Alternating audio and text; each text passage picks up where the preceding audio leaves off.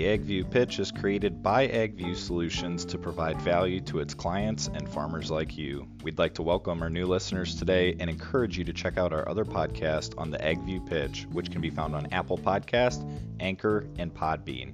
You can also find us on Facebook at AgView Solutions and online at agviewsolutions.com. Enjoy.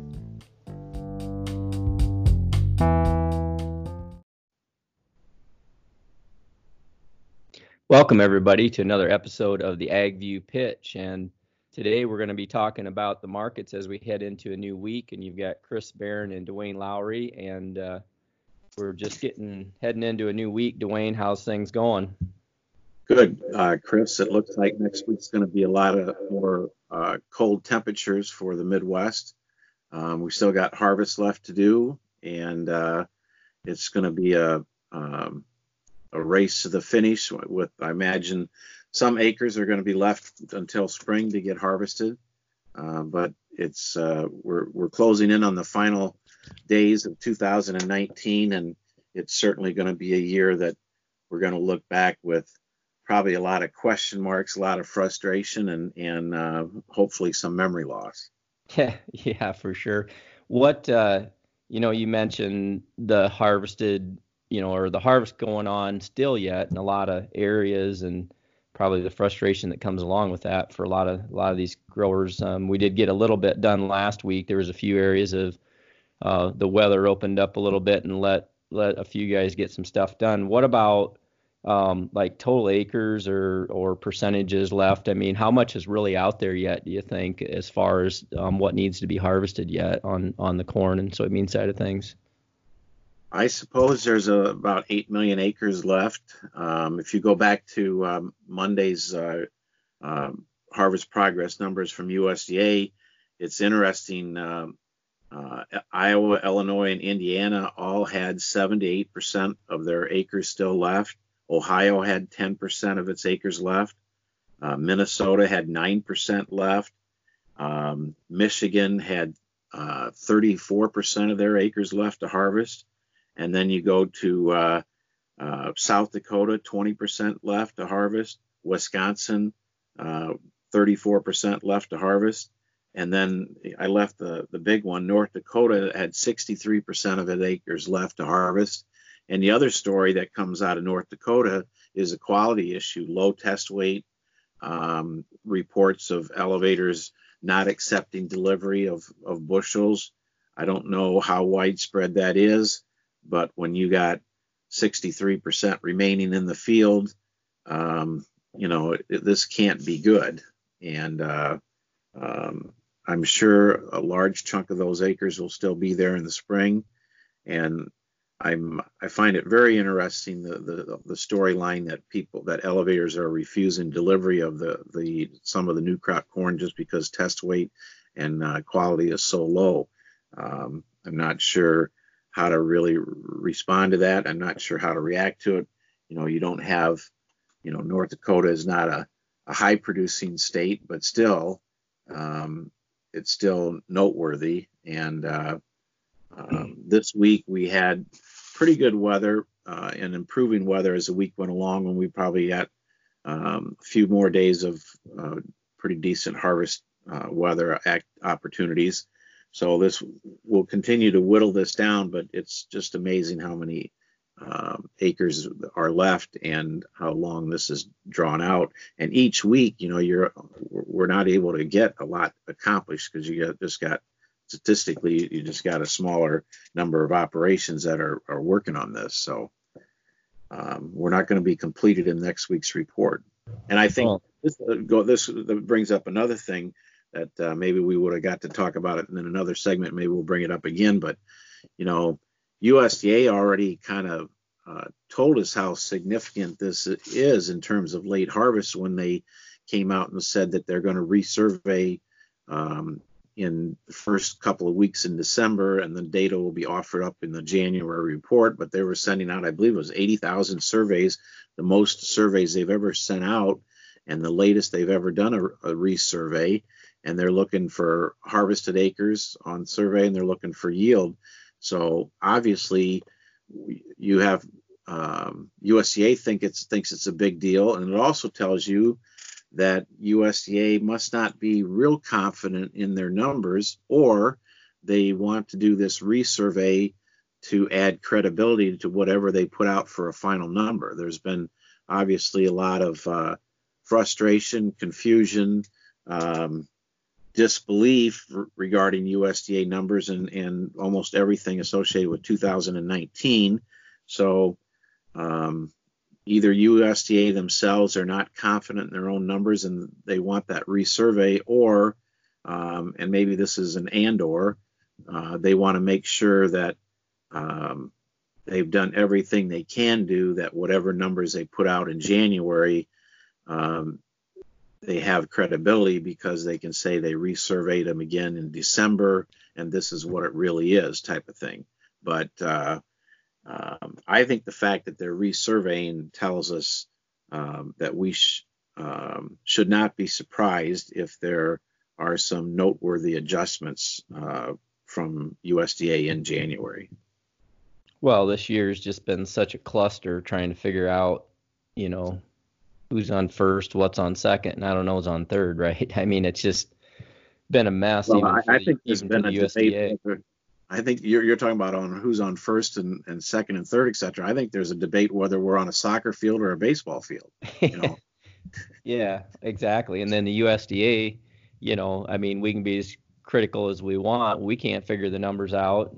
How's, USDA's got just more numbers to push around and same confusion level. But,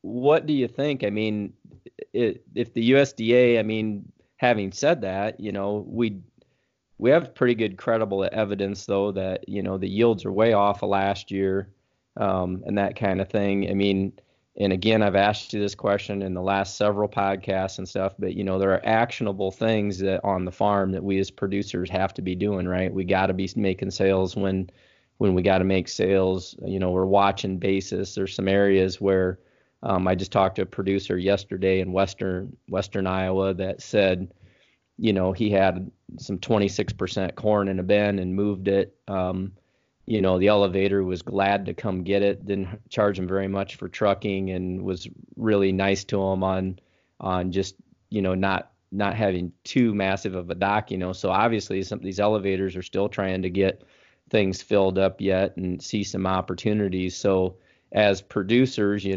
as those who are trying to finish harvest and those who are sitting with the bins heaping full and those that don't have them full but are going to need cash flow, what should we be doing? What should we be thinking about? Do we need to be patient until January? And I think I know the answer to this, but I'm going to ask it again, until this report comes through and hope for some strength, or is there something we should be doing in the meantime to protect, so that we don't just have total risk with those bushels that are in the bin? Well, no matter what the farmer does and no matter what we can throw out there for risk management tools, the reality is it seems like there's almost always total risk, or if not total risk, a transfer of risk from a risk of one kind to risk of another kind. So I think the farmer is accepted the fact that he's dealing with risk on most levels. In terms of cash flow, obviously if the guy needs cash flow, then you've got to do something. And at that point in time, with prices where they're at, the historical relationship of prices, the uncertainty still left out here in terms of what final yield and harvested acres were for 2019, which could very significantly impact us. The fact that we still have a trade agreement that we're walking a fine line between getting one done now versus maybe not getting one done for months, that could impact us. I guess I'll answer the question this way, because we've talked about this before, and I'll summarize what I've said before, and that is, do not lose control of your physical bushels until you are forced to for cash flow reasons. Once you are forced to make those sales for cash flow reasons, do an evaluation about whether you want to re-own that on paper or whether you do not. At this point in time, if a guy had to move a physical bushels, had to turn it into cash, I would definitely want to re-own those bushels on paper. That would be my approach at this particular time. If we are able to get spot corn futures back to 410, and we were at that level, and you had to make cash sales, would I want to own futures then?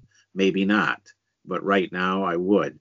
As far beans are so historically cheap from a relationship standpoint versus corn that if you were forced to sell beans to turn them into cash, would I want to re-own those beans on paper? The answer is yes, but I would strongly not want to get rid of the physical ownership on beans if at all possible, because basis levels, spreads still offer some incentive to store, and they have plenty of room for the physical commodity to get a lot stronger in relationship to paper ownership.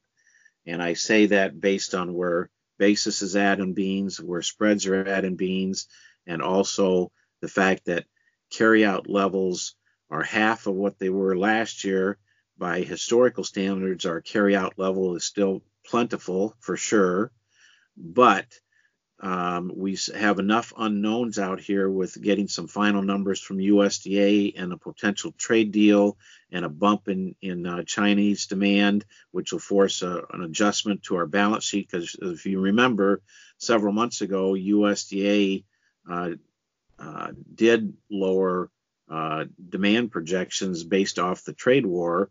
And if the trade war is solved, or at least the agricultural components of the trade war are solved, I think there's going to be a bump in some of these balance sheets in terms of usage.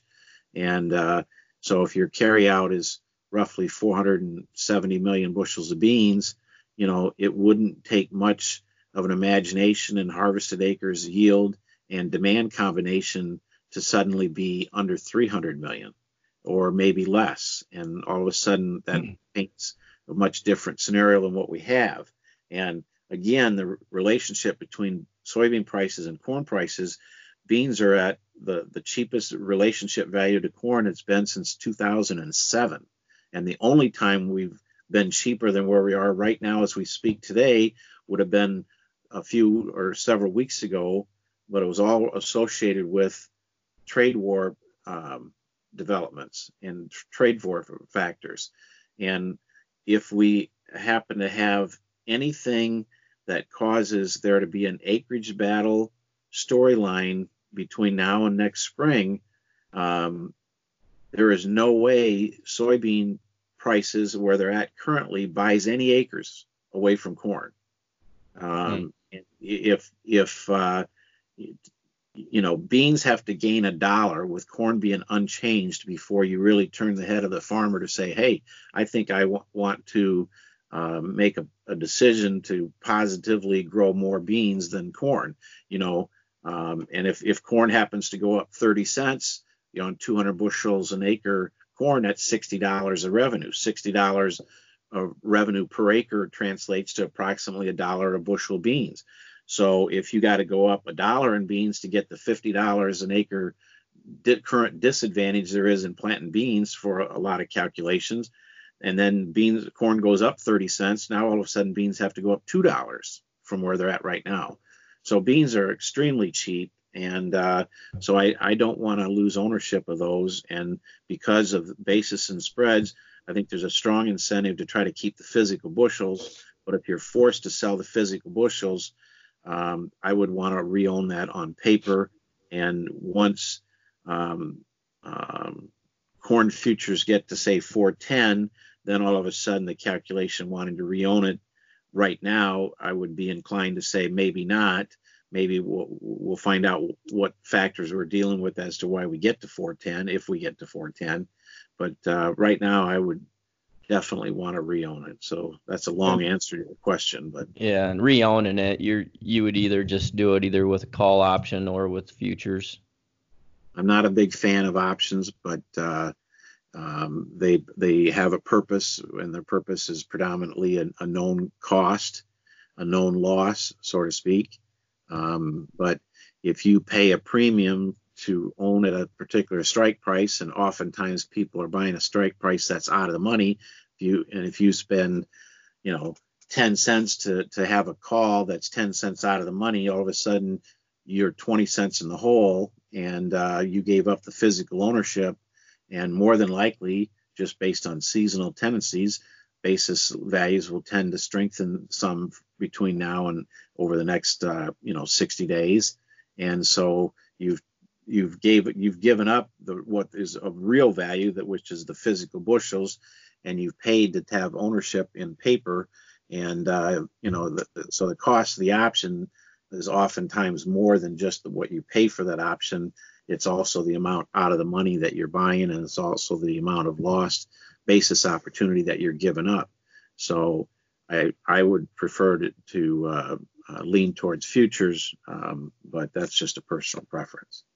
I'm going to ask you a question along those lines on the 2020 stuff. Before I do that, real quick, another thing on soybeans to have you touch on is, so I've heard last week from a couple of clients, and then also we actually got some phone calls from processors sourcing soybeans, and they have their posted bids, and then they have the bids that they're calling growers up and saying, hey, if you can deliver this week or that week or whatever, we're going to, like in our area, it was down around 10 cents. And just, 2 weeks ago, the basis was 40. So we've seen a 30 to 35 cent basis improvement in soybeans here in the last week or so, based on some sourcing that's going on out there, making some phone calls and looking for beans. Have you heard that? And if you have or haven't, what do you think's going on there? Do you think that's going to continue? Is that something that a grower should do and then possibly re-own, or when they're reaching for them, or does basis continue to get a little bit better yet? What's your thoughts there on the soybean side of things? One, yes, I've heard that. Two, it implies there's not a lot of physical bushels available in the cash pipeline. Some of that is seasonal. This is not abnormal, really, for that to happen. And I want to go back and just do a little sidebar here. If bean basis was 40 under and now you had an opportunity for 10 under, that's a 30 cent change in basis, okay? And so how many producers didn't make a basis contract with beans because, one, they were maybe trying to generate cash flow, two, they didn't have the storage space, or three, they weren't willing to pay for that storage at their local elevator?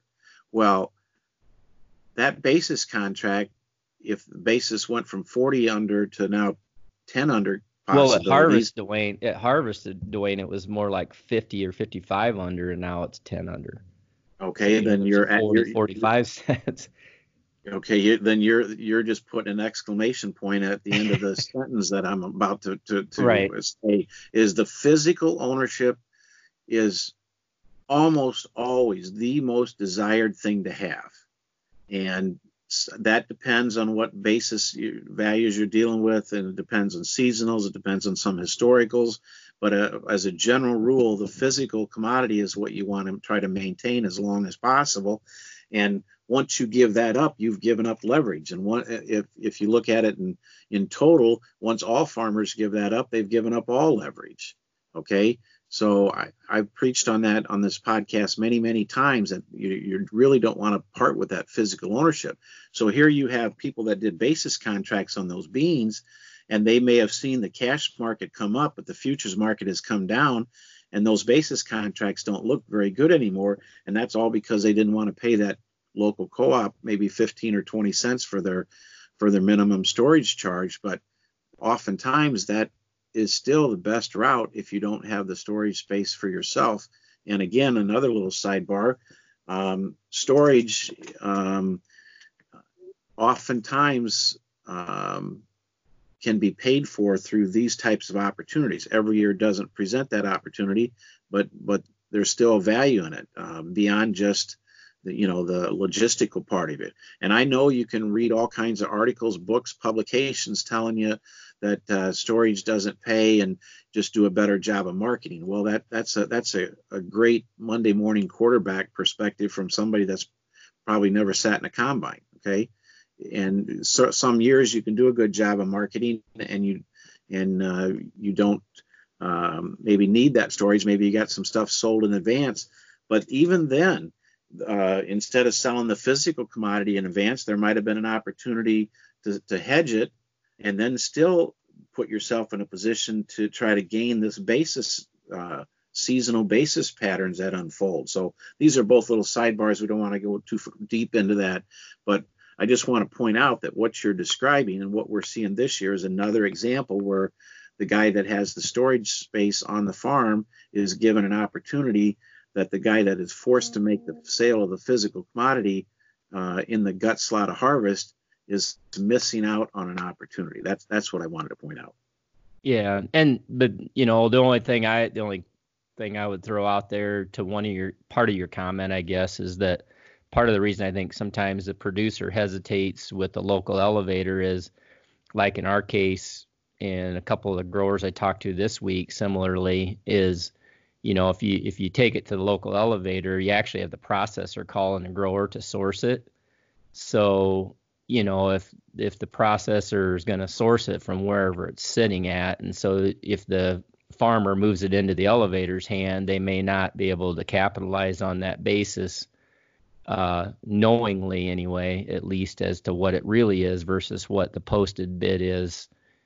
You see what I'm saying? I mean, it might be, I mean, you still get some of it probably, but if there's any way of storing it on farm, that's where I think a lot of times when people calculate the ROI on grain bin facilities on site, there's some additional opportunity usually there in basis that sometimes doesn't get calculated into the ROI or the opportunity that on farm storage actually pays you back, provided you manage it correctly and don't just put it in the bin and forget about it, but actually take advantage of that basis opportunity when it's there, and then use your reownership strategy and stuff. I think is really key.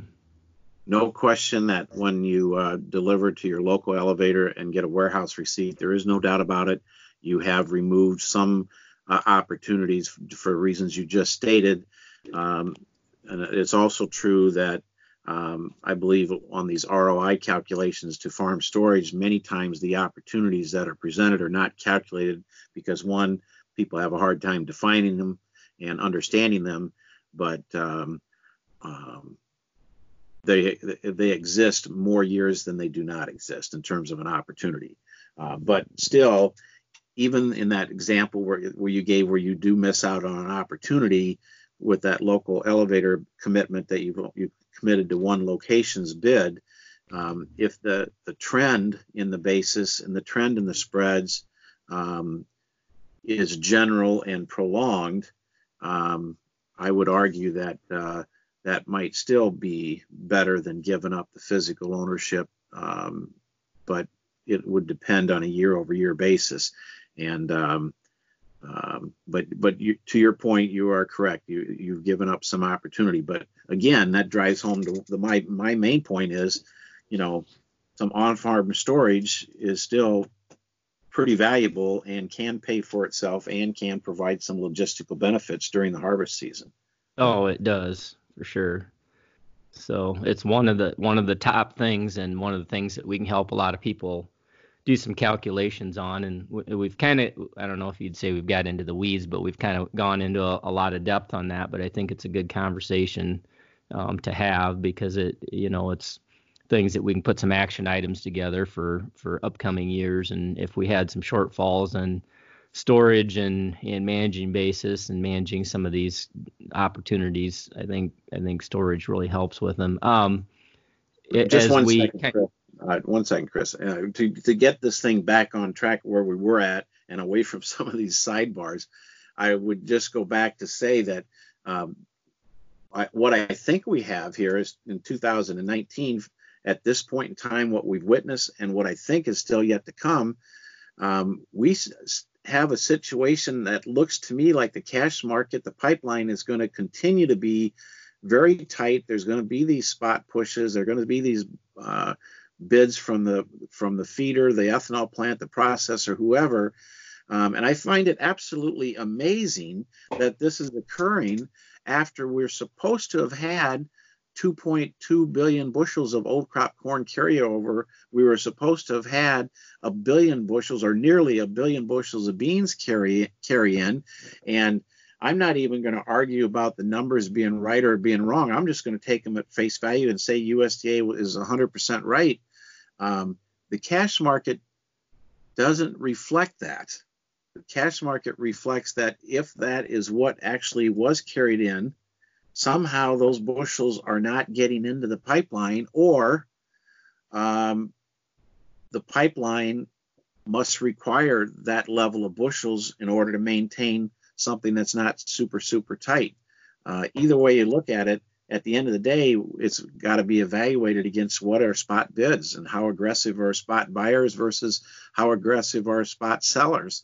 And right now, it's the buyers that have to call up the guy that might have something for sale. They're the ones in search of it. They're the ones paying for a big premium. And why are they doing that? I mean, this is just at the end of harvest. Why are they so anxious to go out there and lock up January and February supplies?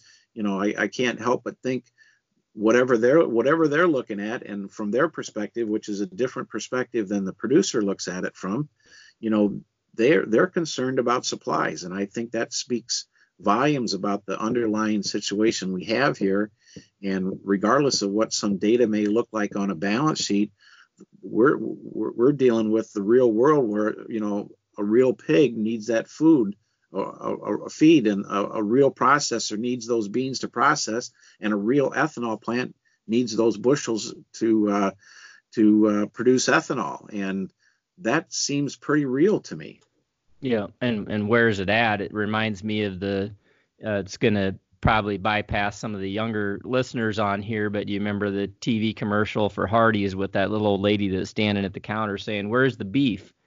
You know, you got a beef patty that's about half the size or 3/4 of the size of a regular one. That's kind of the way the grain inventory is, right? You know, where's the beef? I mean, there's just, it doesn't appear to be there from a physical standpoint versus what. So that's where I think the January 10th is going to be an interesting report. It's going to be interesting in January, but as soon as we get a stocks report, and the first two stocks reports of this market year are going to be watched closely for whether or not, you know, the harvested numbers, the production numbers might have to be adjusted. So there's going to be an endless parade of these reports that come out there that could have some significant meaning. You know, the last thing that comes out of this 2019, another little sidebar here, but the Chicago trader, the speculator, the large funds, they're going to be pretty immune from ever believing anything about a weather-related production shortfall. The farmer is going to be very unwilling to buy into a production shortfall either. He'll be reminded of what happened in 19. We're still down from last year and pretty uniform in my opinion, but not nearly down as much as we feared it would be. And then, you know, the last thing is the farmer is going to be scared to death every month when USDA offers up a report, and whether it's right or it's wrong, in the image in the farmer's eyes, USDA's credibility has been hurt. Is that a justified charge or an accusation? Who knows? Maybe history will eventually tell us. But in the farmer's eyes, on a collective basis, they have a lot of distrust in the numbers from USDA. And somehow I hope that is fixed over the next few years so we can gain some confidence in the system and the numbers that we're dealing with. But 2019 was a very historic and difficult year for the grower, for the livestock feeder, and I'm sure probably for a USDA analyst as well.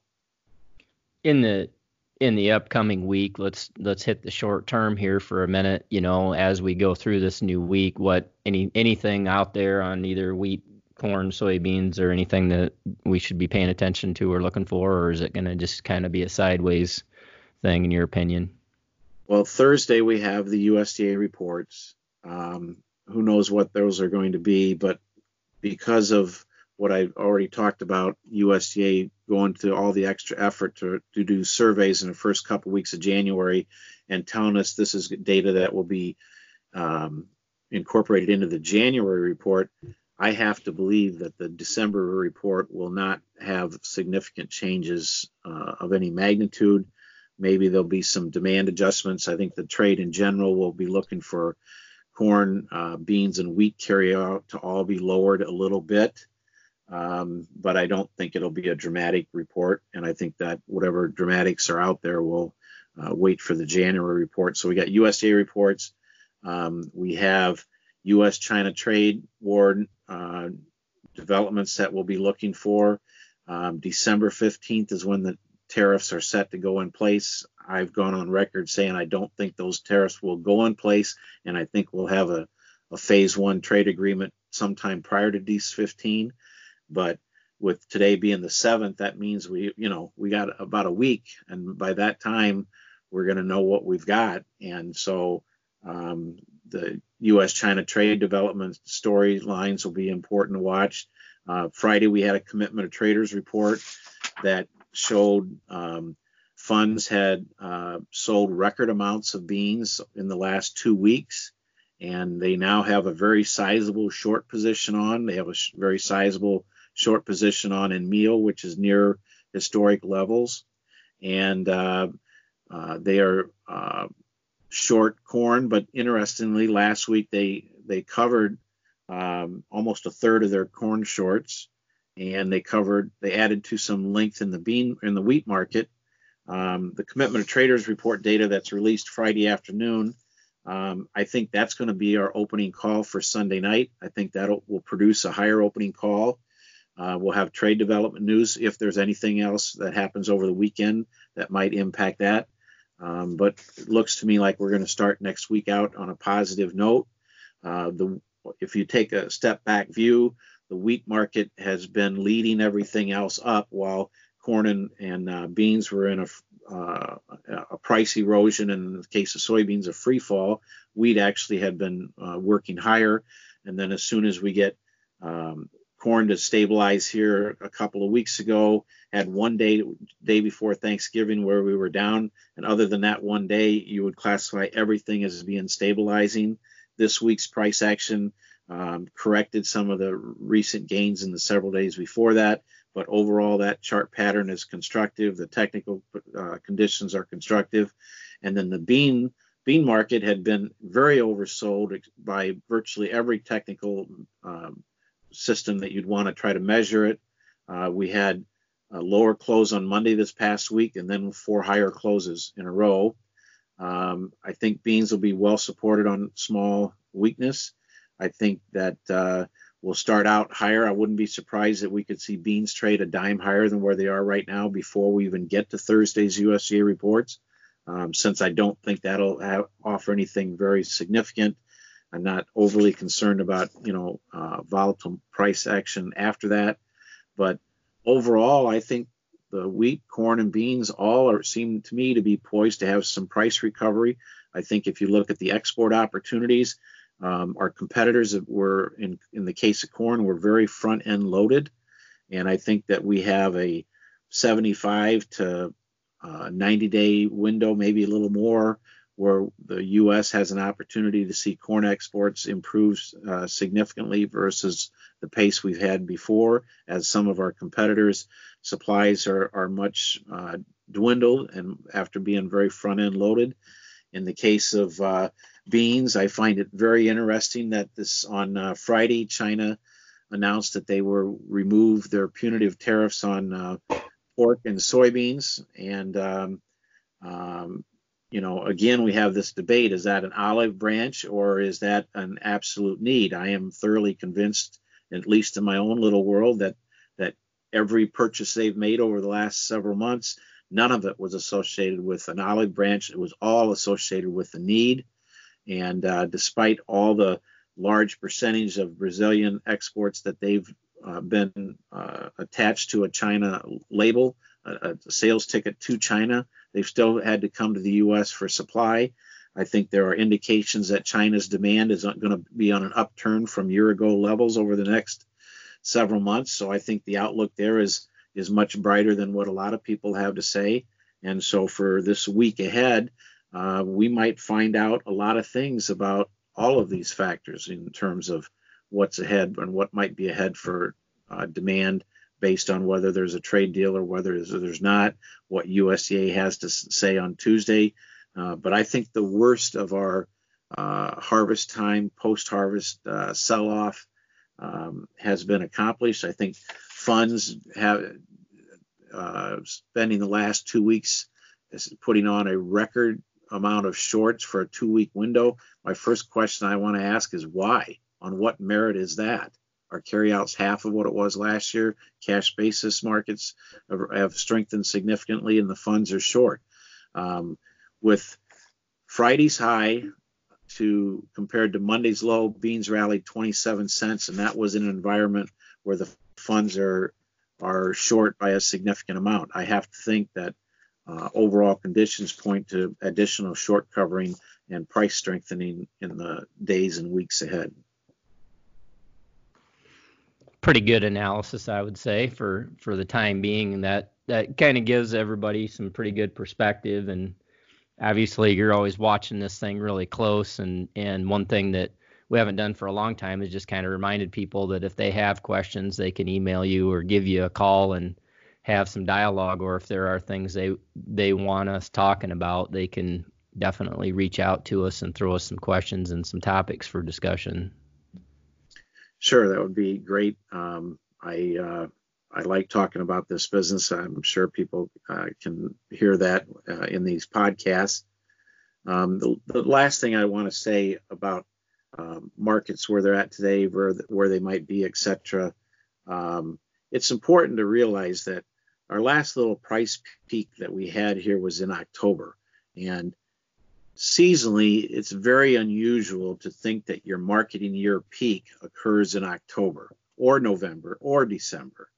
And right now for this new marketing year, we have the price peak is in October. The odds of that remaining the high and the best opportunity you're going to get are not very good. Historical odds of that are much more concentrated towards the idea that you're going to have better pricing opportunities ahead. And that's where I line up. How much better pricing opportunities we get, I'm not sure. I think that producers, if we happen to get some price firmness between now and early part of February, I think we will have to look at that with a very serious eye, that maybe that is something that warrants removing a lot of risk off the table in terms of your 2019 production. If we are able to get December 20 corn futures back to 420, I think that will warrant some serious consideration of protecting prices for 2020 production. In the case of beans, because of the long dissertation I've already given on why soybeans are so cheap from a historical perspective, obviously that translates into an idea that I'm not very interested in thinking about 2020 soybean sales right now. If the right circumstances comes along, I'll probably be somewhat anxious to price some 2020 corn, but I don't have any incentive right now to even look for a place to do any 2020 bean sales because price valuations are so cheap. And so that's kind of a quick picture of an outlook of what I see into the near future for both old and new crop. I still remain very suspicious that old crop price strength potential is much greater than new crop. I think these spreads can tighten significantly, and I think it's possible that the market outlook and the sentiment will be significantly different on the 20th of January than it is today.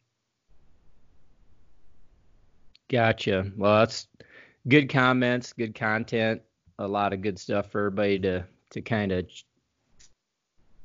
chew on and think about. And so I guess with that, Dwayne, it was great conversation for heading into a new week, and appreciate the comments, and we'll talk again going into another week next time. Thanks a lot. All right. Thanks, Chris. You bet. So thanks everybody else also for listening, and we will catch you again next time on the AgView Pitch.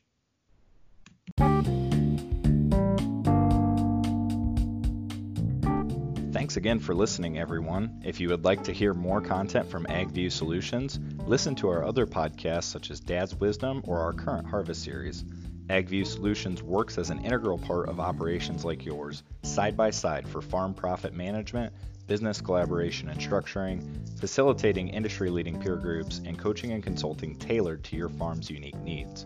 We know that no two farms are the same, and we are here to help make your farm be the best it can be. You can learn more at agviewsolutions.com, email us at agviewpitch@gmail.com, or call Chris Barron at 319-533-5703. We really look forward to talking with you.